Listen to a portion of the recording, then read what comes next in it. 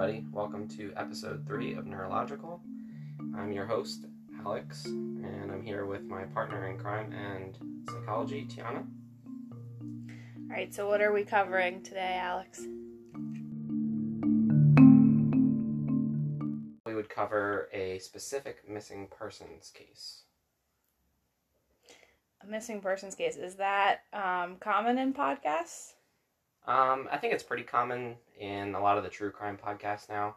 I feel like a lot of them, if they don't cover like a murder case, they tend to cover a missing persons case. Okay, so which one are you focusing on today? Is it something local? Something very common, well-known? This one has made, I believe, national news, but it really hasn't been covered all that much other than local news. Even when it was covered on either state or national news, it really wasn't covered that much. So it's going to be a little bit, it's technically a local case, but I think it deserves a little bit more coverage. Alright, so should we go ahead and dive in and not leave people on the edge of their seat here? Sure. So to give you a little background, this case takes place in Lancaster County, Pennsylvania. So it's a pretty, if you're not familiar with Lancaster County or Pennsylvania in general, Lancaster County is pretty rural for the most part, a lot of farmland. It's very famous for the Amish population here, so horse and buggies, that kind of thing. But it also does have a metropolitan area like a city, and then it does have a lot of suburban areas too. It's about 2 hours west of Philadelphia, 2 hours north of Baltimore, Maryland. And I just want a disclaimer here that we're going to talk about this case. It's an ongoing case. So the people that are involved are not considered guilty at this point. They're not guilty until they're proven in a court of law. So a little bit about the background of this case. About 4 months ago, actually now, we're coming up on the 4 months. On Sunday, June 21st, at about 9 o'clock in the morning, a woman named Linda Stoltzfus, it's a very Amish name, is very common around here. She was on her way from church services. She did every Sunday. And at approximately 12:30 p.m., she left the church and she started to walk home. It's only about a mile from the church to her home. And when she was making that short little trip back, she went missing at about 12:42. So in those 12 minutes, she was suspected to be taken by somebody, which we'll talk about later, a little bit more details. But she went missing in that time. She never returned home that evening, and her father ended up reporting her to the local police department later that evening. The next day, they already started a search for her, so volunteers began searching the area for her, and then by Wednesday of that same week, the FBI had joined in on the search for her. The vehicle that was seen in the footage around the area that she went missing was identified by the local authorities as a man named Justo Smokers. It was his vehicle. 2 days later, the FBI offered a $10,000 reward for information that would lead to the finding of Linda. And then early on July 11th, Mr. Smoker was charged in connection to her disappearance. He's 34 years old, and he is charged with a felony count of kidnapping and a count of false imprisonment. He has been denied bail because of his suspected connection to the case and his role. He denies being in the area by police, and then recanted that once he was shown evidence that he was in the area by video footage. So even though they had him on video, he still was denying it at first. He was in his car, right? Yep. Mm-hmm. Yeah, he was driving his car. He had become a suspect after some witnesses have reported seeing a red or orangish vehicle. So that's the car you're talking about, Tiana. And it had people had said that they had seen an Amish woman get into it. And people in the area are familiar with the dress of Amish people, and it was odd for them to see someone in a car like that driving down the road. So that kind of caught their attention.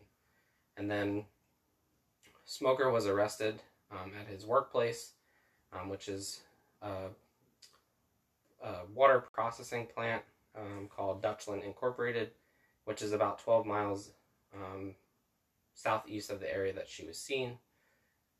And then also on July 10th, clothing that was believed to belong to Linda, including a bra and stockings, was found buried several inches below the ground. Not even in that same area, but near another location on Harvest Drive in the area. His vehicle was seen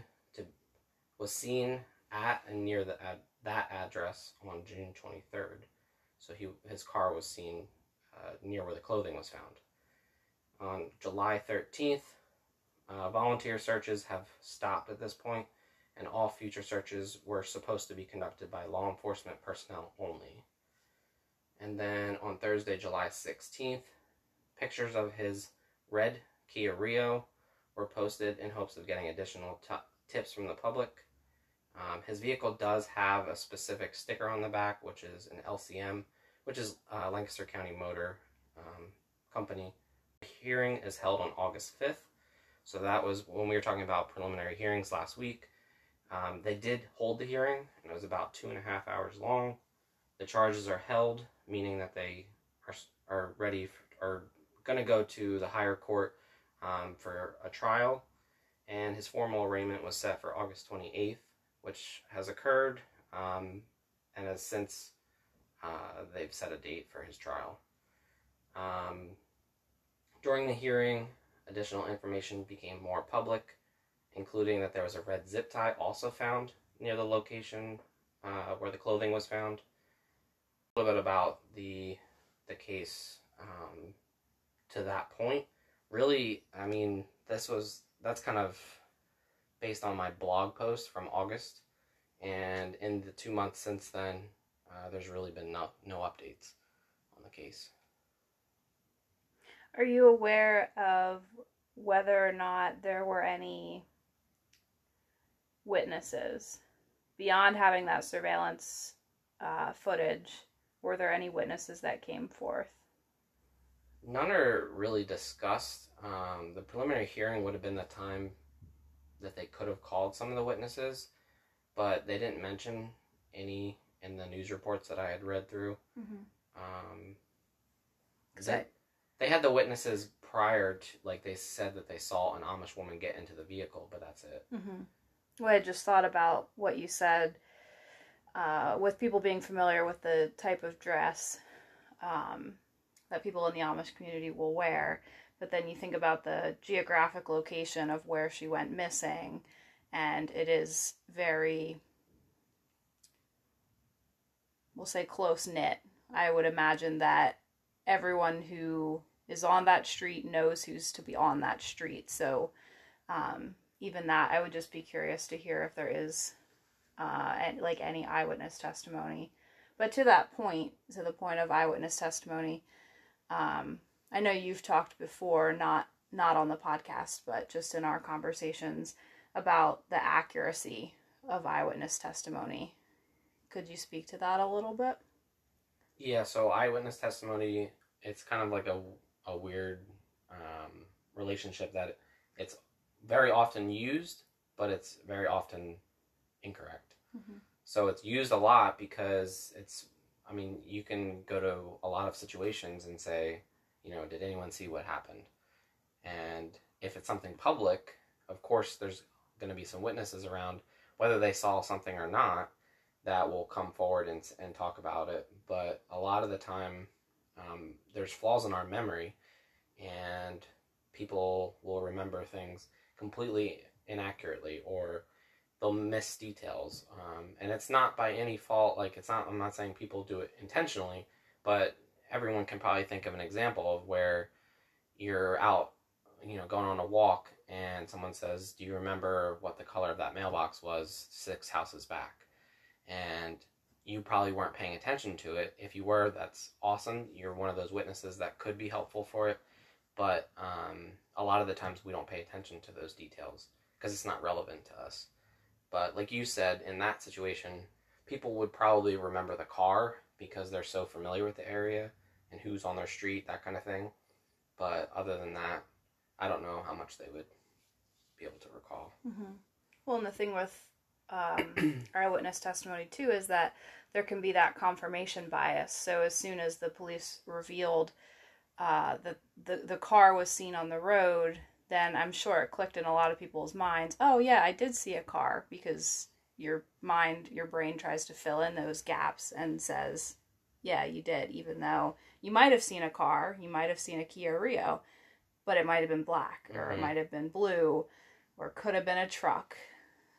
Yeah, or every reddish orange car that you saw that day now becomes his car, whether it was or whether it wasn't. Yeah, this case is just particularly unique because of that element of an Amish woman inside of a car on a very rural farmland kind of road. Mm-hmm. Yeah, and one of the things, though, about this case, so there's so much when we release missing persons cases, a lot of the times we'll use, like, some identifier about the person. And we'll say, like, missing mother of 3, or missing father, or we'll use some identifier as if just saying a missing person is not enough. And in this case, they continuously say missing Amish woman. And it's actually one thing that I avoided saying in the blog post about it, because I don't want people to narrow their thinking on it's just like that's what we're looking for is an Amish woman, because really she may not look like an Amish woman to other people. They had suspected that she had changed her clothing, or he could have changed her clothing. Mm-hmm.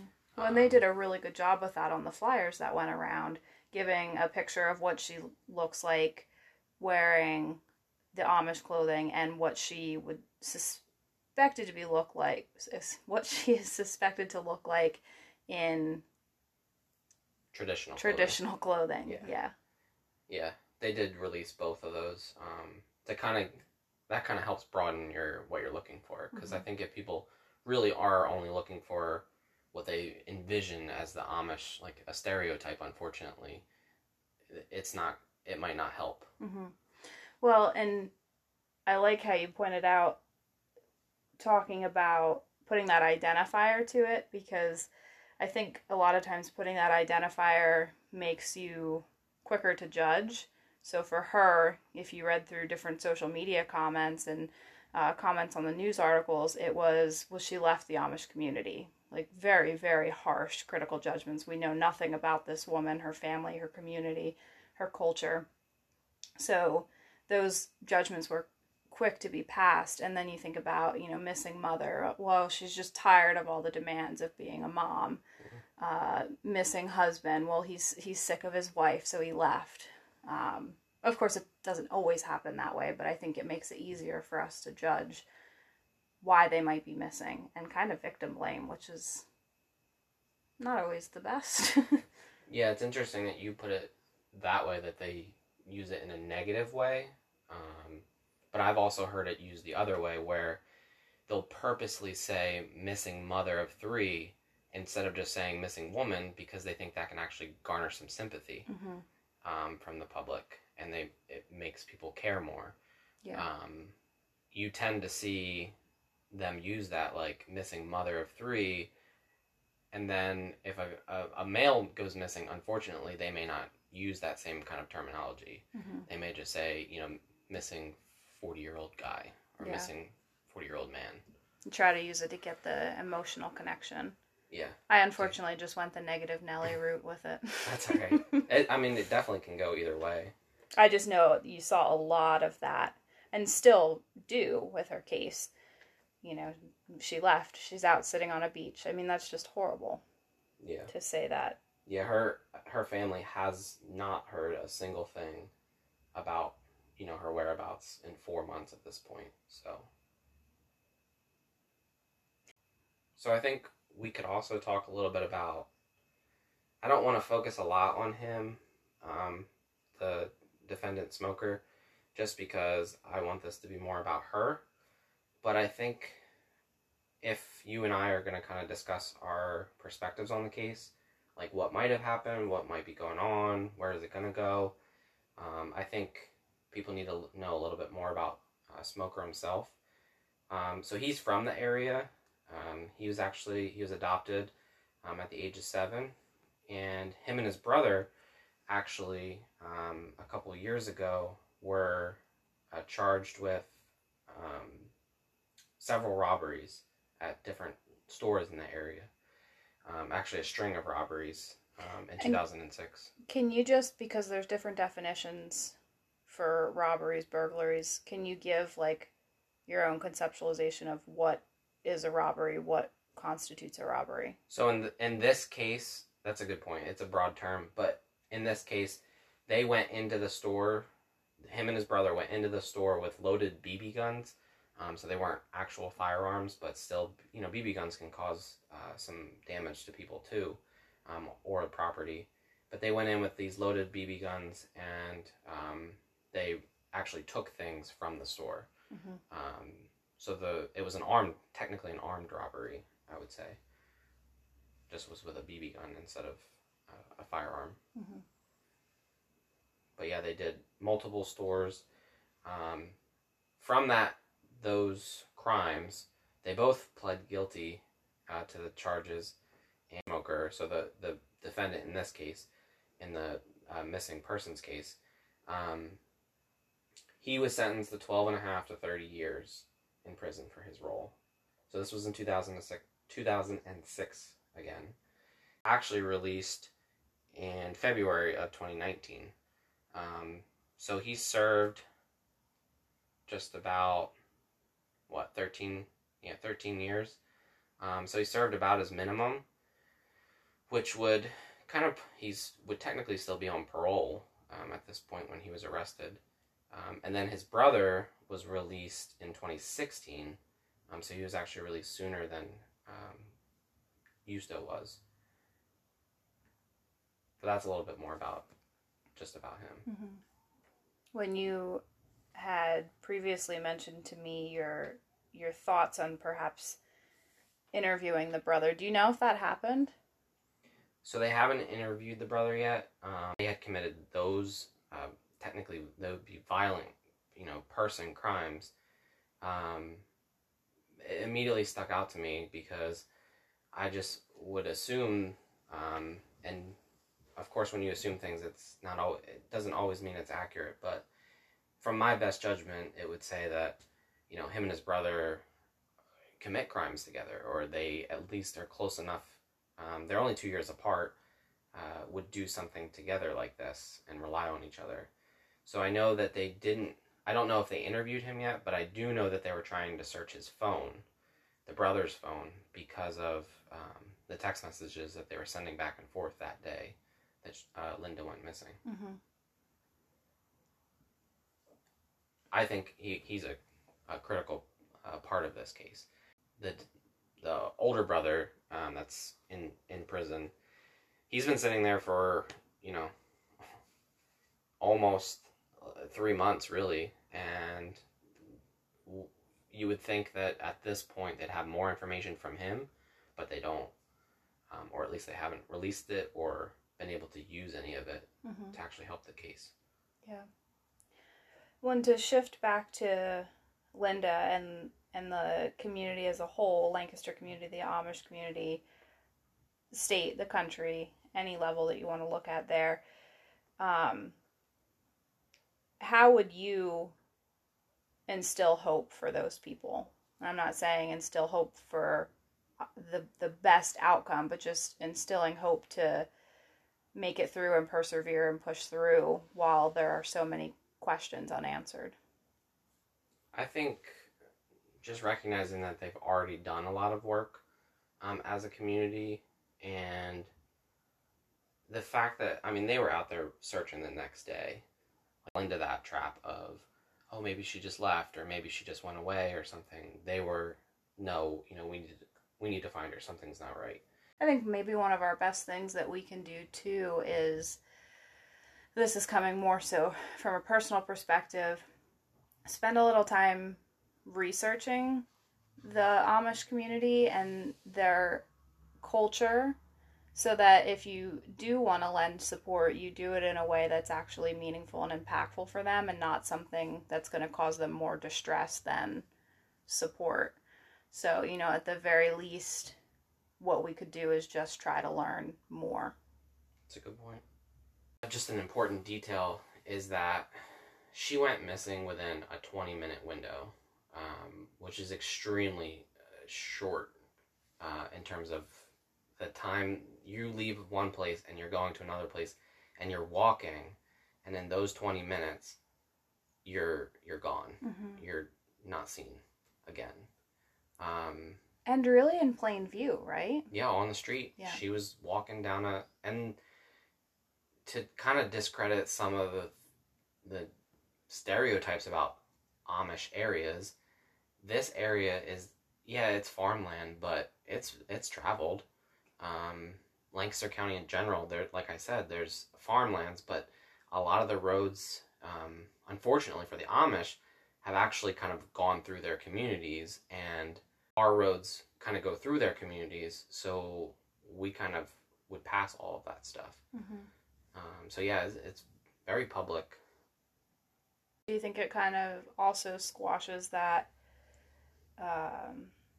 notion that you're going to be taken at midnight in a dark alley? Like these things can happen in plain view, in plain sight. I mean, the location where she was taken,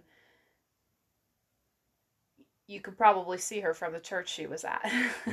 It was just, maybe nobody was looking at that time. Yeah, it was only about a mile stretch. Mm-hmm. So you figure when you're standing outside on a road, you can easily see a mile down a road if it's a straight enough road. Mm-hmm. And there's no coverage. But yeah, it's in the middle of the day too, 12:42. So yeah, broad daylight. Now there was some suspicion that he's related to her in some distant way. Mm-hmm. I do remember hearing that. Not that it doesn't really make a difference. No, and I don't know if they were trying to make that connection because the whole idea of like a stranger taking someone versus, well, it's usually someone you know kind of idea. Mm-hmm. I mean, I think either way at this point, he's a suspect, so they need to find out more.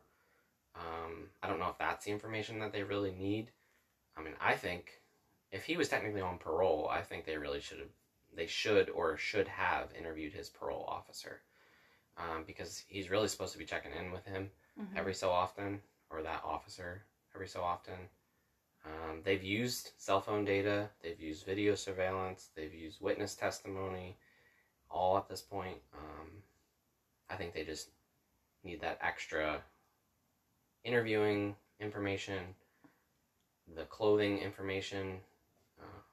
So, lots of information thrown out there about this case. It's my understanding you want to try to continue covering this as more updates become available. Yeah, so yeah, it's definitely something I want to keep following. Mm-hmm. I think it's one that it's going to go on for a while. Yeah.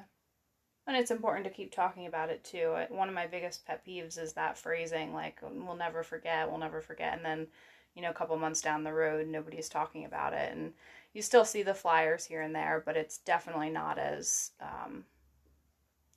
publicly discussed as it was a few weeks ago or a few months ago. So continuing on with trying to educate people about what is happening in that case and, what others might be able to do to help if there is anything, I think is an important role that we have as her community members. Yeah, I mean, I think we owe... She's missing. She's missing 4 months at this point. She deserves to be found in whatever capacity that means. The family deserves to have some answers. The community deserves to have answers. And then also, I mean, what does this mean in terms of future cases? If this were unfortunately to happen again to another person, we need to really understand what's going on here so that we can kind of try to reduce the likelihood that this will happen again. Mm-hmm. Or that it would happen and 4 months go by and we still don't know what's happened. There's that prevention brain at work for you. Mm-hmm. All right. Any last thoughts or conclusory statements? I think I do like to do the whole, provide contact information so that if anyone happens to be listening to this and they have information that they want to share with the proper people. So the Pennsylvania State Police are really the head. You can call them. So you can call them at 717-299-7650. They're the main people you can contact. You can also contact the FBI and provide tips there. So you can call them at 1-800-225-5324. If you're within the area, you could call the East Lampeter Township Police Department, and that would be 717-291-4676. Thanks for providing that. That's some good action planning.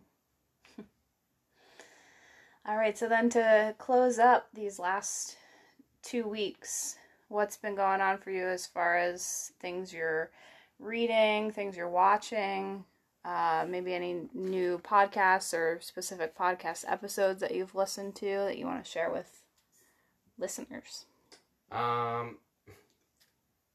Happy to report that I am still reading that same book, but I have progressed through the chapters, so that's good. Making some progress. Chapter 3 now instead of 2. No, chapter 2 now instead of 1. So that I'm good with that. With reading, I did watch Netflix. You watched too, the Chris Watts case. I thought that was a lot of good footage, obviously, from the actual case. We watched that Lifetime one. Mm-hmm. It was actually, the Lifetime one was pretty accurate. Yeah. Considering what we just saw on the Netflix one. I'd say the Netflix one was a bit milder. The Lifetime one, there could have been some trigger warnings on that one. So if it is something that you're interested in watching or learning more about, but you want that mild version, the Netflix one is a good one. Yeah, the Lifetime one was definitely more graphic. Yeah. I think. Yeah, reenactment of some scenes. Yeah. Which maybe isn't always appropriate, but it got the message across. Yeah. Podcast, I'm actually listening to Dialogue a lot more. So I've been listening to her season 2 work, and she's doing a lot of Injustice versus Justice episodes.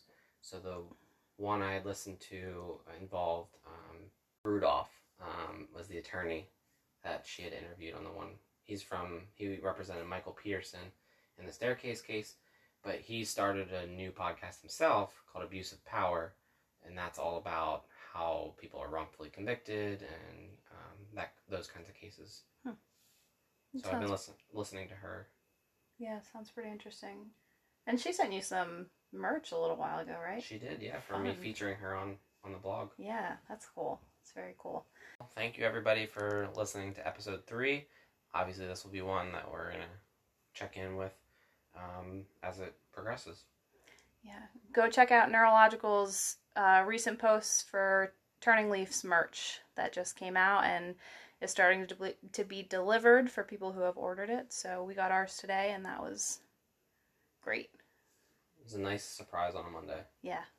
Sources for today's episode include Lancaster Online articles, the Pennsylvania UJS docket system, an article by Janet Kelly and Abigail King, authored about this case.